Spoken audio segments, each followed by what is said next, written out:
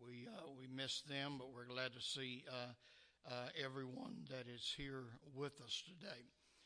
Amen. Praise the Lord.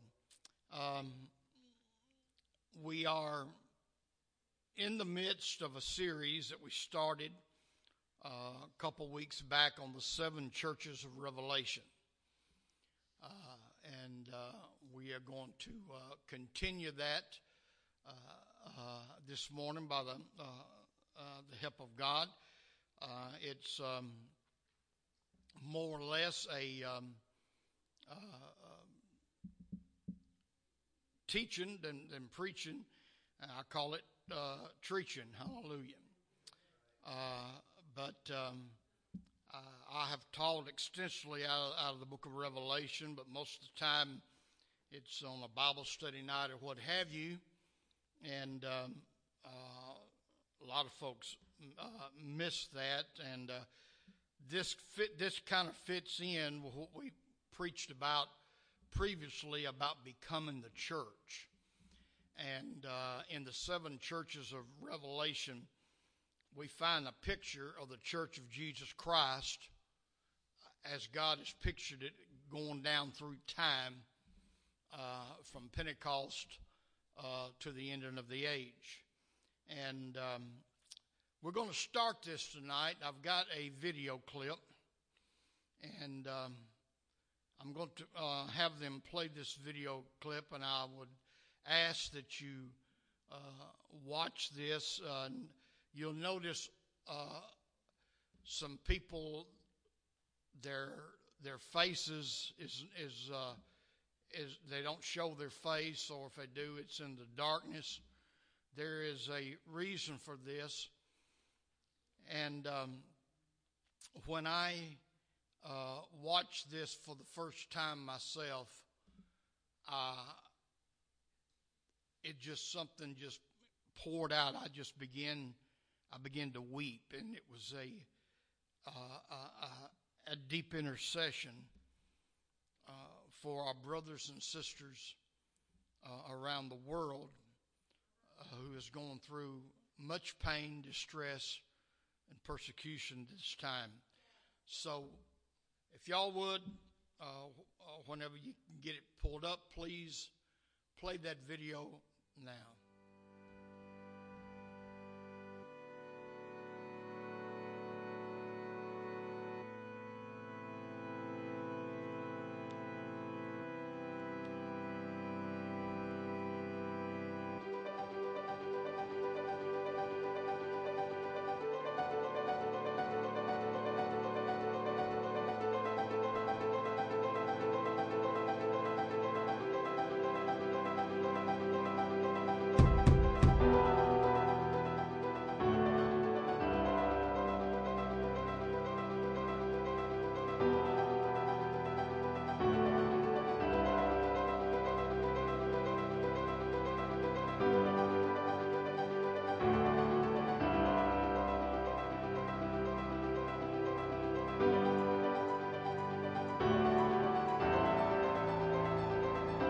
La vie chrétienne, c'est pas facile.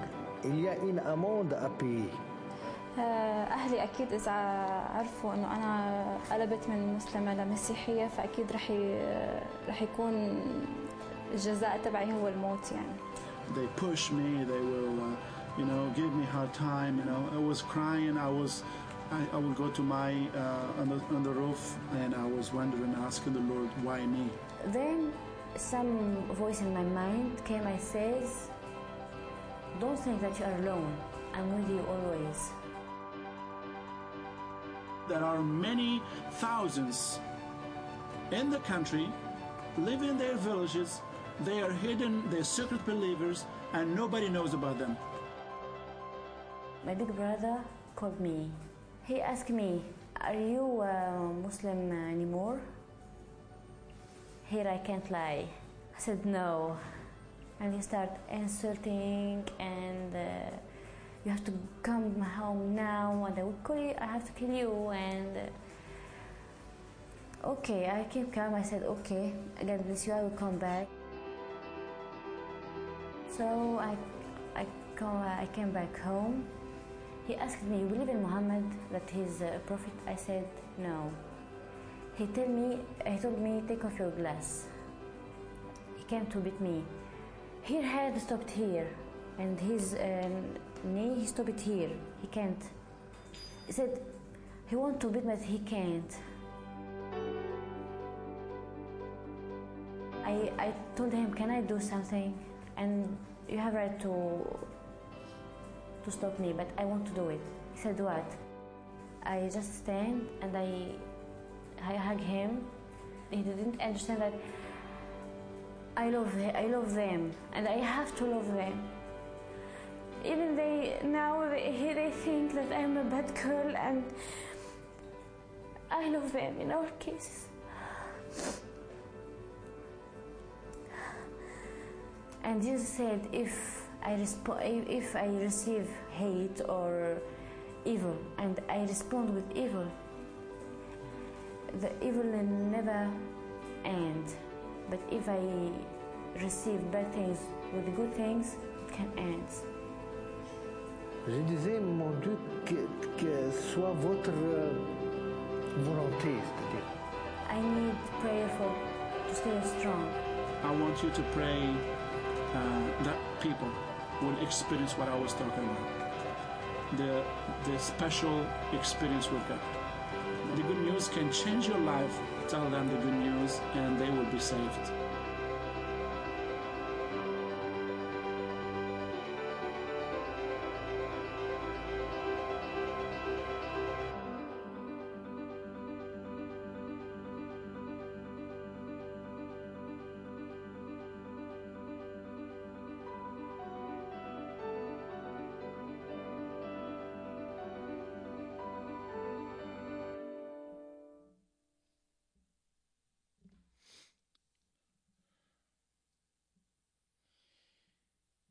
We don't know how fortunate we are to live in America.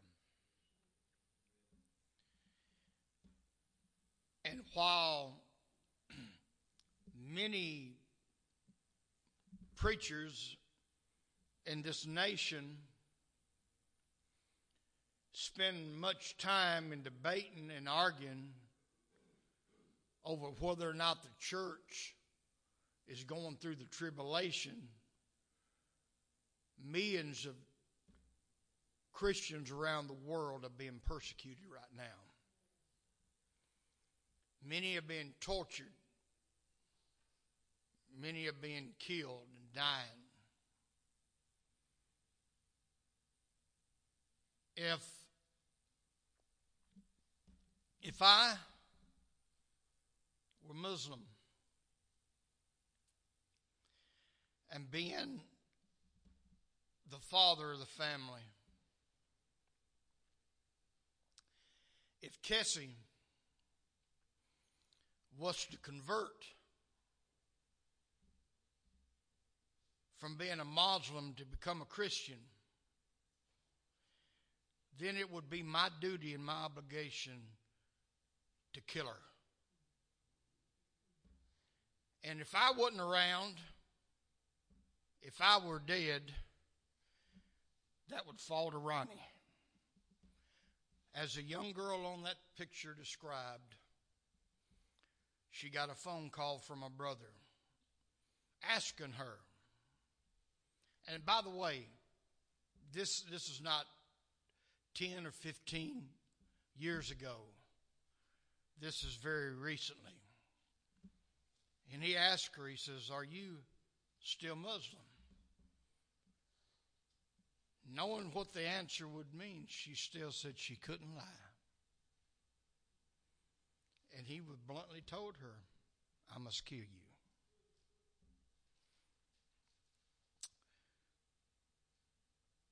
We don't know how blessed we are.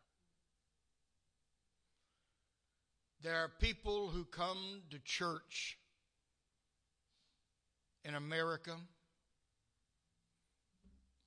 on and off, worship,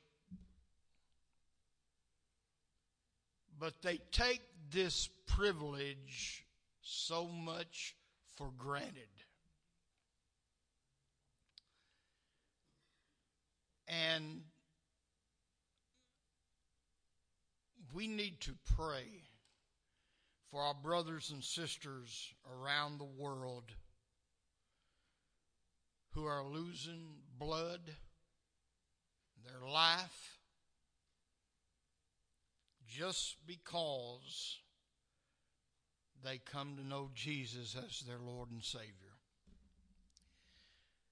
Moving on into our message, our scripture reading today is Revelation, the 2nd chapter. We're going to begin to read verse 8, and we're going to read down through verse 11. Revelation, 2nd chapter, beginning reading at verse 8. And unto the angel of the church in Smyrna write, These things saith the first and the last, which was dead and is alive. I know thy works, and tribulation, and poverty, but thou art rich. I know the blasphemy of them which say they are Jews and are not, but are the synagogue of Satan. Fear none of those things which thou shalt suffer. Behold, the devil shall cast some of you into prison, that you may be tried, and ye shall have tribulation 10 days. Be thou faithful unto death, and I will give thee a crown of life.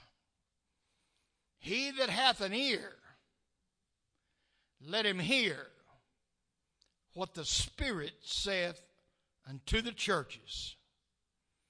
He that overcometh shall not be hurt of the second death. Mighty God, as we come today, I want to thank you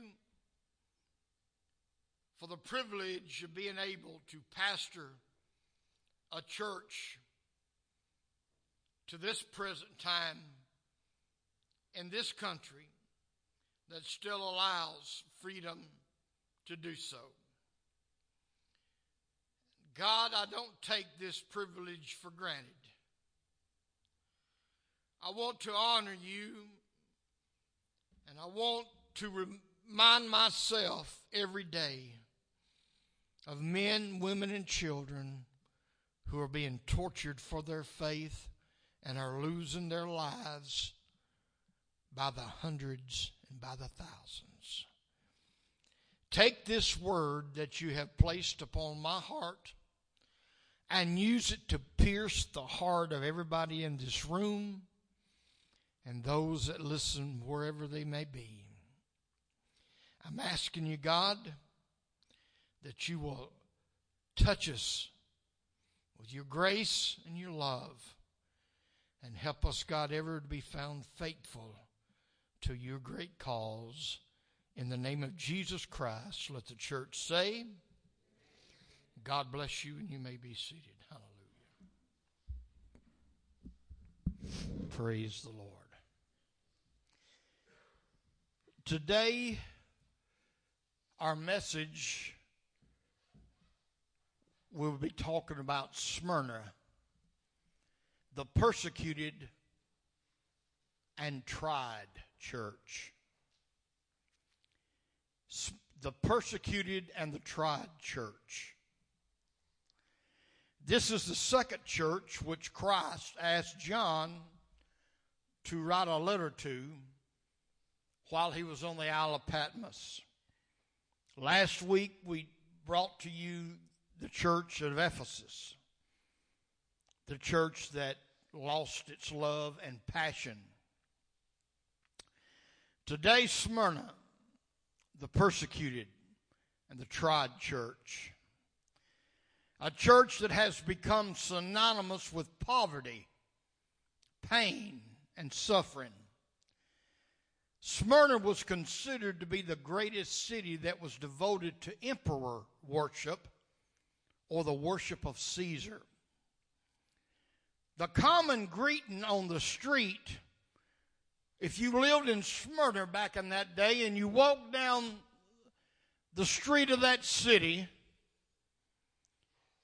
just like if we were walking in Nashville and you walk past somebody, how you doing today? Or you tell people to have a good day. I've kind of gotten out of that, and for years I tell people have a blessed day.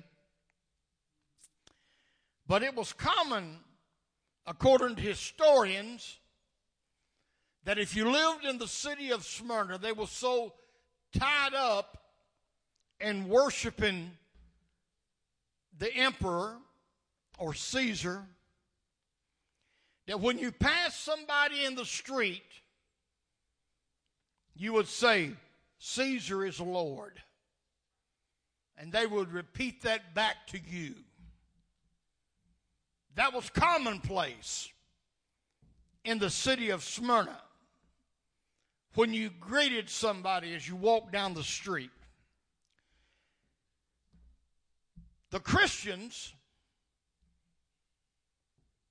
as they walk down the street and somebody come up to them and they say, Caesar is Lord, they would reply by saying, Jesus is Lord. And because of that, they became ostracized, which eventually led to great persecution of Christians in that church. If you remember some time back, I told you of a pastor, an elderly man, who was burned at the stake by the name of Polycarp. Anybody here remember me talking about Polycarp? Yes, some of you remember that. He was 86 years old when they tied him to the stake and lit the fire to burn him at the stake. When he was brought to trial, if you'll recall, they tried to get him to recant. And by the way, this was some time after this letter here. This was some time later. But Polycarp had become the pastor of this church in Smyrna. And they asked him to recant, and he said, 86 years I have served him, and he has done me no wrong. And if you'll recall, I told you the officers that come to pick him up in the carriage to carry him to the place where he would be killed, he had a soft spot in his heart for Polycarp. He knew he was an old man, and he didn't want to see Polycarp go through what he knew he was going to go through. And if you recall, when I told this story, he asked Polycarp, he says, what would be the harm when you get there, just make the statement, Caesar is Lord? What would be the harm in that? Now, you see why they wanted him to make that statement. Because it was the common greeting throughout the whole city. Everybody said it. Everybody did it. My. When I think of how much of the world is entered in the church today, and people, their logic for doing some of the things they do, for dressing the way they dress, for acting the way they act, their only object in saying that, or their only logic in doing it, is that, well, everybody's doing it. Other churches are doing it. Other Pentecostal churches are doing it. They ain't preaching it as tough as you, Pastor Pruitt. They ain't talking about holiness like you talk about it.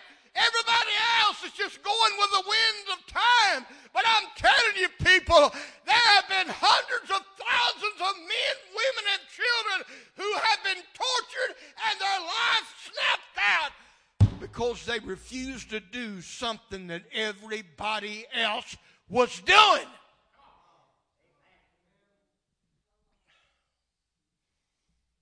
Hallelujah. to make things worse for the church there in Smyrna during the time that John was on the Isle of Patmos, the Roman Caesar at that time, the emperor at that time, was a man by the name of Domitian. This man was bloodthirsty. He was a tyrant who wanted to kill every Christian that he can find. Because Domitian demanded to be worshiped as Lord. That was his heartthrob. And like the message that Ronnie preached last week, when Nebuchadnezzar built his image of gold, and the decree was made that everybody in Babylon, no matter where you're at and what you're doing, when you hear the music begin to play, you stop and you drop everything and you worship the image that I have built. And everywhere, people stopped and dropped. But on the landscape, amidst all the people bowing down, were three stately Jewish boys standing tall when everybody else was doing it, when everybody else was bowing down. They refused to bow down to a false god. And the question I've got to ask people today in this country who claims to be Christian, who claims to love the Lord, why do you bow down to the whims of the world? Why do you bow down to the fabs and the fads of this world? Let me tell you, folks, it's still important to the house of God that, hallelujah, it's important to the heart of God that his children, amen, talk like a Christian, walk like a Christian, talk like a Christian, dress like a Christian, and be a light to this world. Am I preaching truth, brother?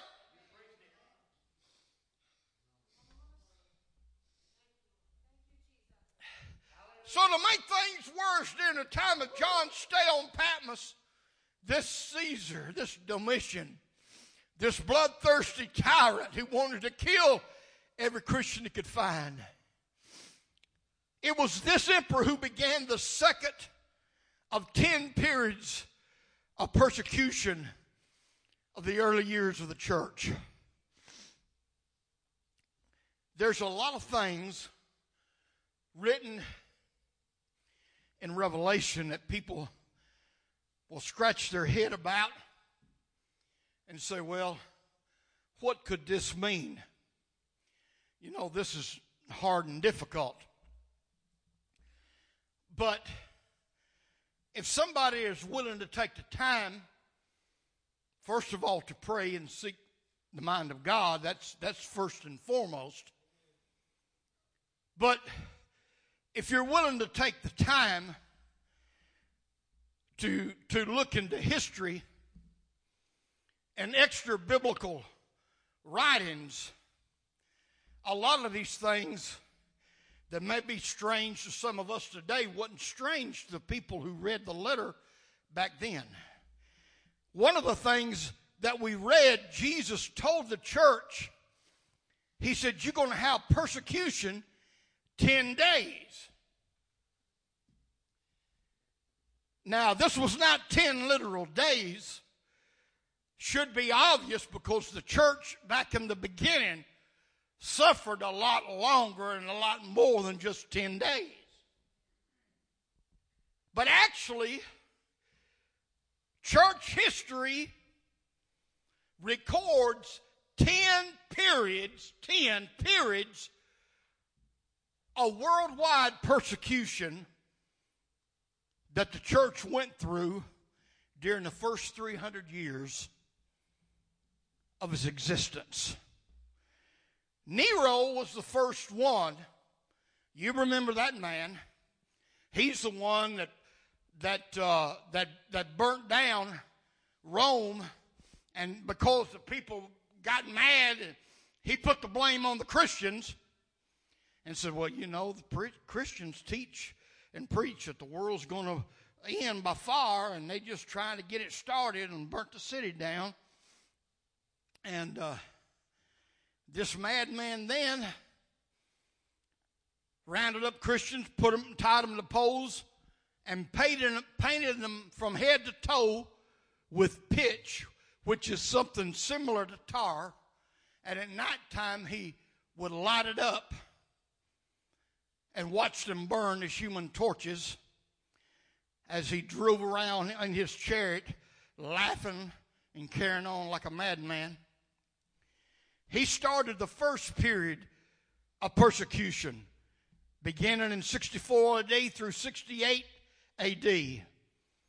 And then now he was dead and gone, and the man by the name of Domitian was the emperor. And he began the second period, which ran from 81 to 96 AD. And I got them all listed here, and history tells 10 different periods. I am persuaded that that's what Jesus was referring to when he let them know you're going to have persecution 10 days. And throughout the first 300 years of the church's history, they went through 10 periods of worldwide persecution. Amen. And Christians all over the empire were under great scrutiny. And if you'll recall, Jesus also said, I know thy works, thy tribulation and poverty. Now, these prosperity preachers today, I don't know what they'll do about this. You give me all your tithes and let me drive my Bentley and my Cadillac and purchase my Learjet so I can fly everywhere. You know, and this is your key to prosperity. Well, the church in Smyrna was stricken with poverty. And Jesus says, I know your works. I know your tribulation. I know your poverty. But there was a reason for their poverty. And this part of this can be answered when you study a little bit. You see, if somebody accused you, if you lived in Smyrna,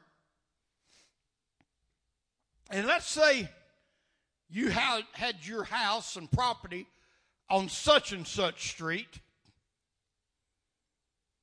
and you had everything that you had, and you became saved, you became a Christian.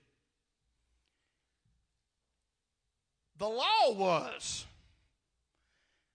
those you on Wednesday nights know we've been talking about boundaries and about law. And we talked about this past Wednesday night that we're supposed to obey the laws of the land until they what? Contradict or conflict God's law. When man comes up with a law that's against the moral cause of the Word of God, you are not to obey that. I have no problem standing and stating it for anybody to hear me on the internet and anywhere else. I will do everything within me to keep the laws of this country and follow the Constitution, amen, as best as I can until it begins to contradict God's law, and I'm going to follow the Word of God every time over any law of any man. Well, they had passed a law that if somebody accused you of being a Christian, it might be somebody in the neighborhood just didn't like you. And that's kind of bad because, you know, there's some people you can be the best thing in the world to and do everything you can do to get along with them, but they just ain't. They just ain't jihawing. Now, you'll have to ask some of the old ones what I mean by jihawing. Hallelujah. Or maybe they just envy what you got so bad, they knew there was a law.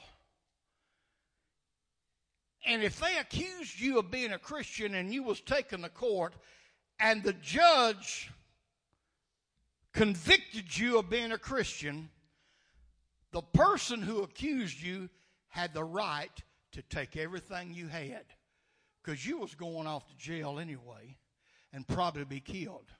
This happened, folks. I'm not talking about a fairy tale, but this happened time and time again. And that's why the Christians in Smyrna were poverty-stricken. They done had everything they ever worked for taken away from them and confiscated. And you telling me that you don't have a privilege and you are not blessed by being a Christian living in America? What would you do? How would you react if that same law was passed in America? And somebody, that person's a Christian. I overheard them talking about the Lord. I've heard them reading the Bible. And you was arrested and carried before a judge, and you was convicted. And then whoever was accused you could go to your house, take anything they want, take the house, take the property, confiscate your bank account. That was happening time after time after time in the city of Smyrna in this period that we're talking about. So Jesus says, I know your works, I know your tribulation, I know your poverty. But notice in parentheses, he said, but thou art rich. Hallelujah. I'm a rich man today. I'm a millionaire. I might not have nothing worldly-wise to show it, but I'm rich in Jesus. I'm rich in the Lord.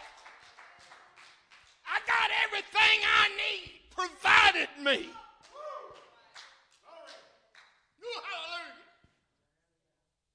Well, there again, a lot of modern-day Christians don't have a whole lot to worry about. Because there's a lot of people sitting on church pews right now. If somebody was to accuse them of being a Christian and they was taken to court and they began to investigate them to see whether or not they was Christian, there would not be enough evidence to convict them.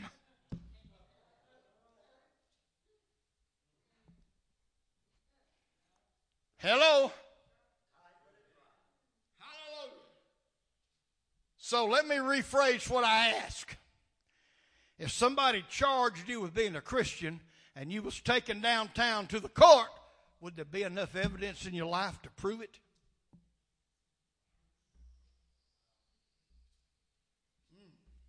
My Lord. But that's why that the church in Smyrna was poverty-stricken. I've got to move on. My first point is I'm going to ask the question: how genuine is your faith? How genuine is your faith? Brother Ira Baggett, a man that we all loved and was a vital part and a pillar of our church in the past, had a sister. She didn't live close by, so she went to church in Gallatin, but she would visit and come to church over Meridian Street from time to time and sing. And Brother Baggett's sister, her name has slipped my mind.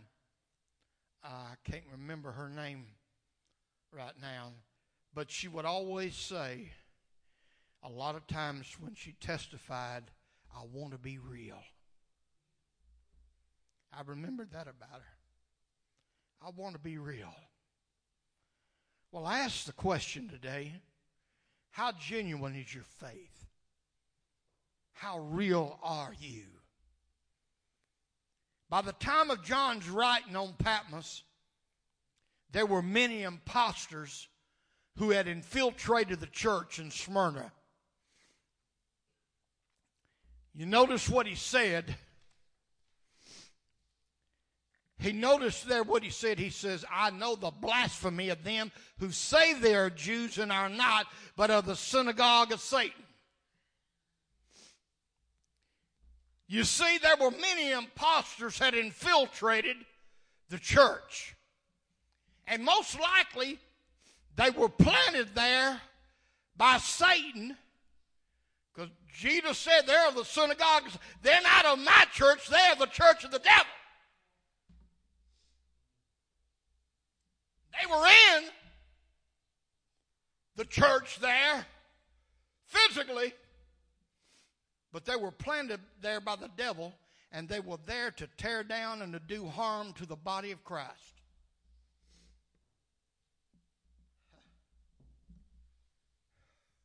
And I'm going to tell you something. Many times it's hard to point those folks out. That's why it's necessary that the spirit of the discernment is functioning properly in the body of Christ. Amen?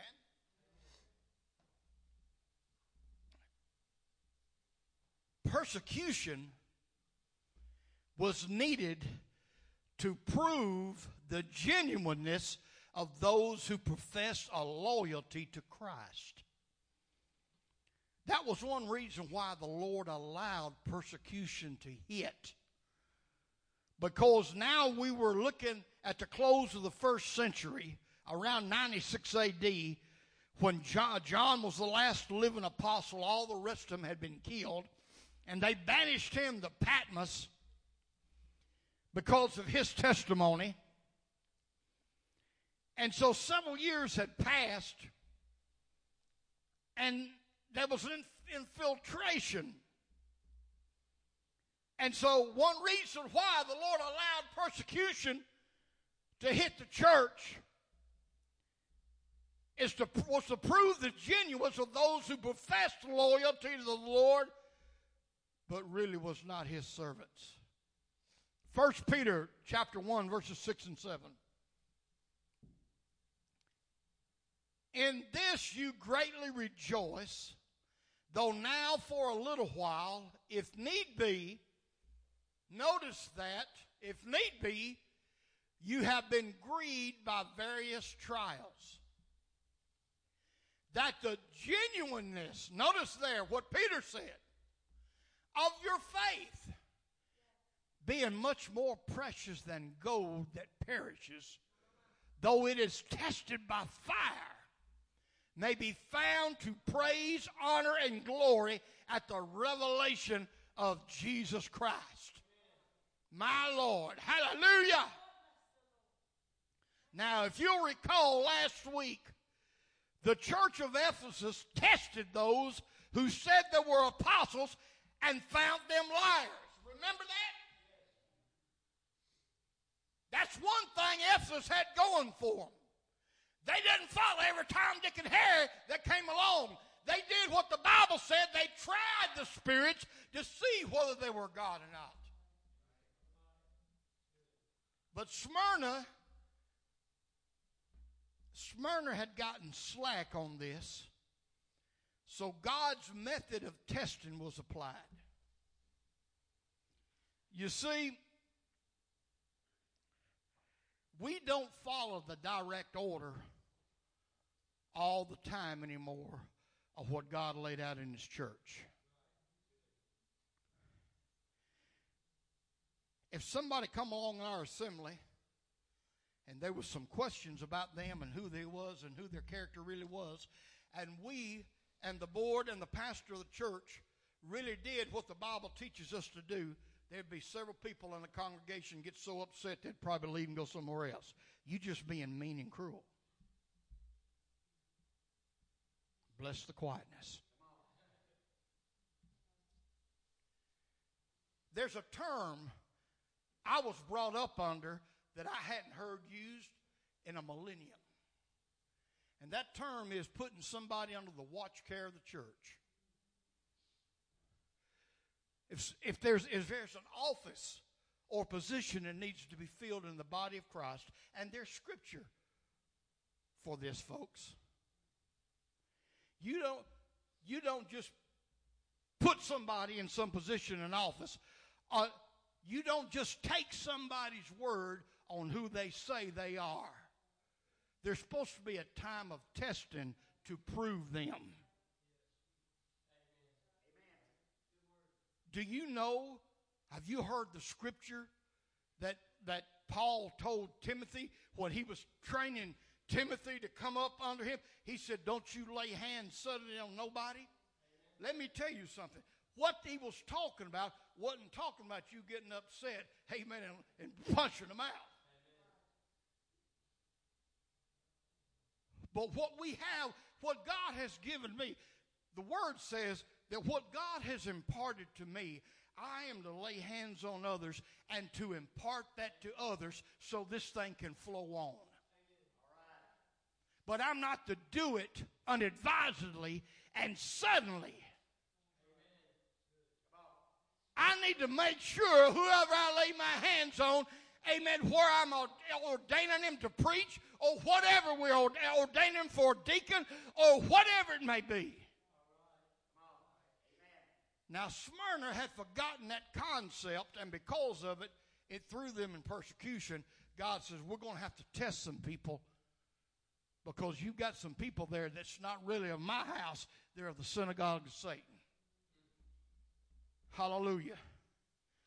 So Ephesus did that, but Smyrna didn't. Don't ever mistake that some place, sometime, and for some purpose which you may not be aware, your faith in Christ will be tested. Don't make no mistake about that. Somewhere, someplace, some purpose in time, whoever you claim to be in Jesus is going to be put to the test.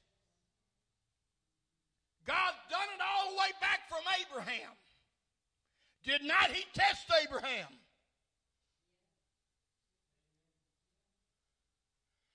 And if you'll study Scripture, before God laid something special on anybody all through time, he put them to a test. He tried them to see how genuine they really are.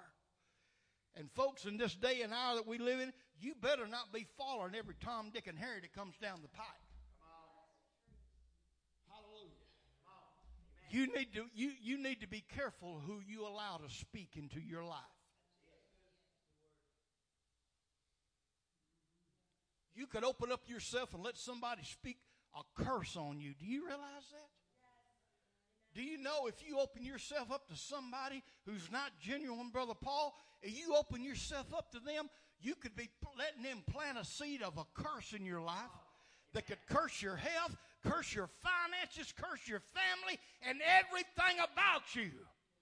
We're talking about in the spiritual realm now. Hallelujah.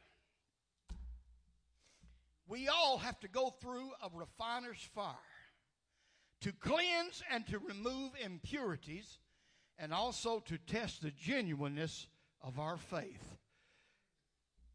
I'm going to briefly talk about one more point, and I'm going to wind down. I want to talk about end-time persecution.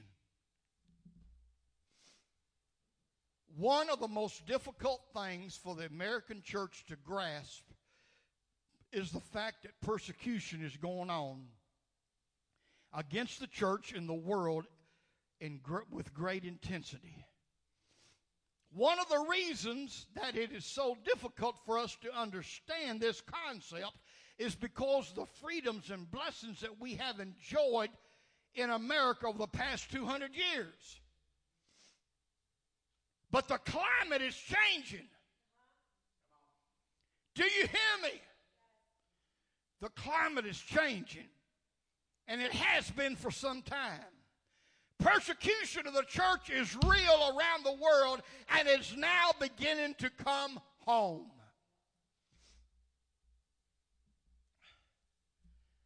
all of those who are students of church history know of how the church was persecuted during the first 300 years of her existence. We've seen the pictures. We've heard them talk about putting them in the arenas and turning wild lions and dogs loose on them and everything that they did. And all of those who died by the hundreds and by the thousands. We all know about that. If you ain't never read Fox's Book of Martyrs, you ought to get yourself a copy. Well, I'm going to make a statement that should blow your mind.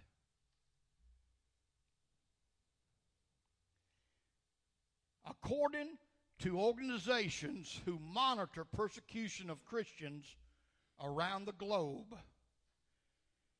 and there are several organizations. One of them, and I get articles and things from them all the time. It's called Voice of the Martyrs, a very good organization who monitors persecution of Christians around the world, and there are others. But according to these organizations, they tell us, listen to me now, this floored me. They tell us that more Christians have been martyred for their faith, and that means killed, had their life taken. More Christians have been martyred for their faith over the last 50 years than during the first 300 years of the church. Let that sink in. Your brothers and sisters are bleeding and dying around this world while we're sitting on Easy Street getting all kind of blessings for God, but not really doing nothing for God. What would you do when it's your time to stand up before the judgment seat of Christ and you stand up next to somebody who was hog-tied and had their head chopped off for Jesus? I believe I'd say, I'll step back, Lord. You go ahead and give them their reward first. Think about that.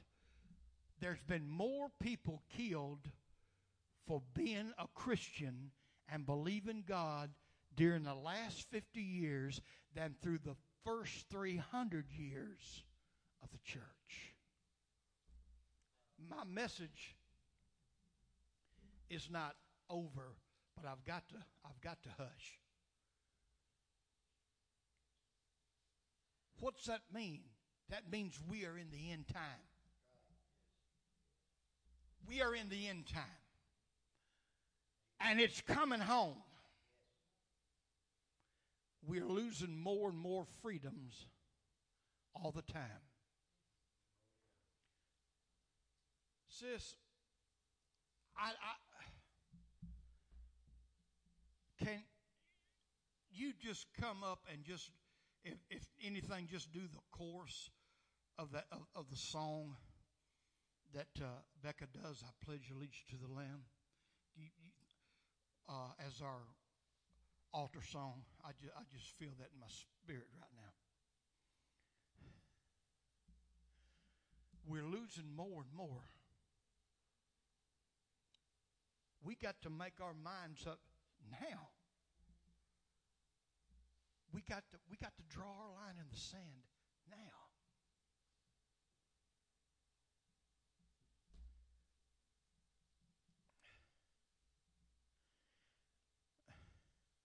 When I watched that video, I mean, something just poured out of me. I began to weep over that. She was in a silhouette form, but you know that she was young. She was not that old.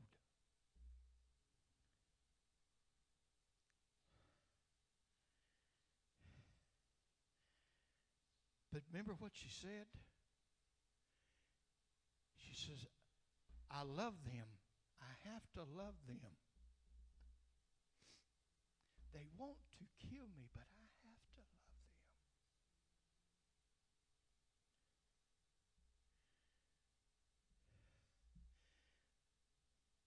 just recently, somebody locked up in a three dark cell for a long time for being a Christian in one of these countries. Every day, he would hear the footsteps of somebody approaching his cell door.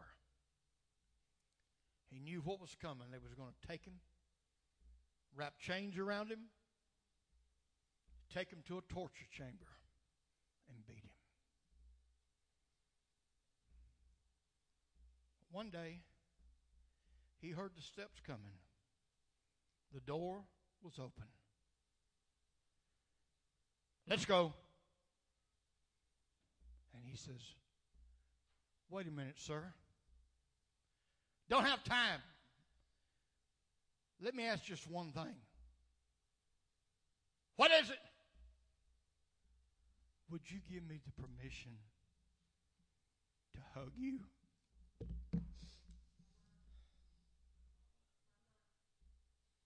Samuel Pruitt, what are you doing for the cause of Christ?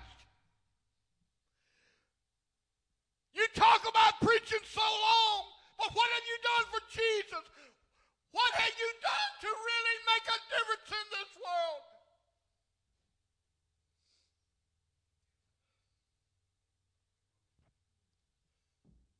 Come on up, sis. I've got to close. Everybody stand.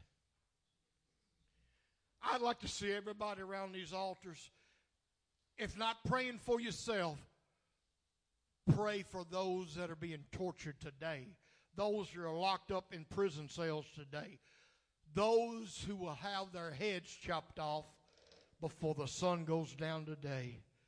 Your brothers, your sisters in Christ, just pray for God to comfort them, to bless them. Here, just use it. Brother, can you get that song on the monitor? I pledge allegiance to the Lamb.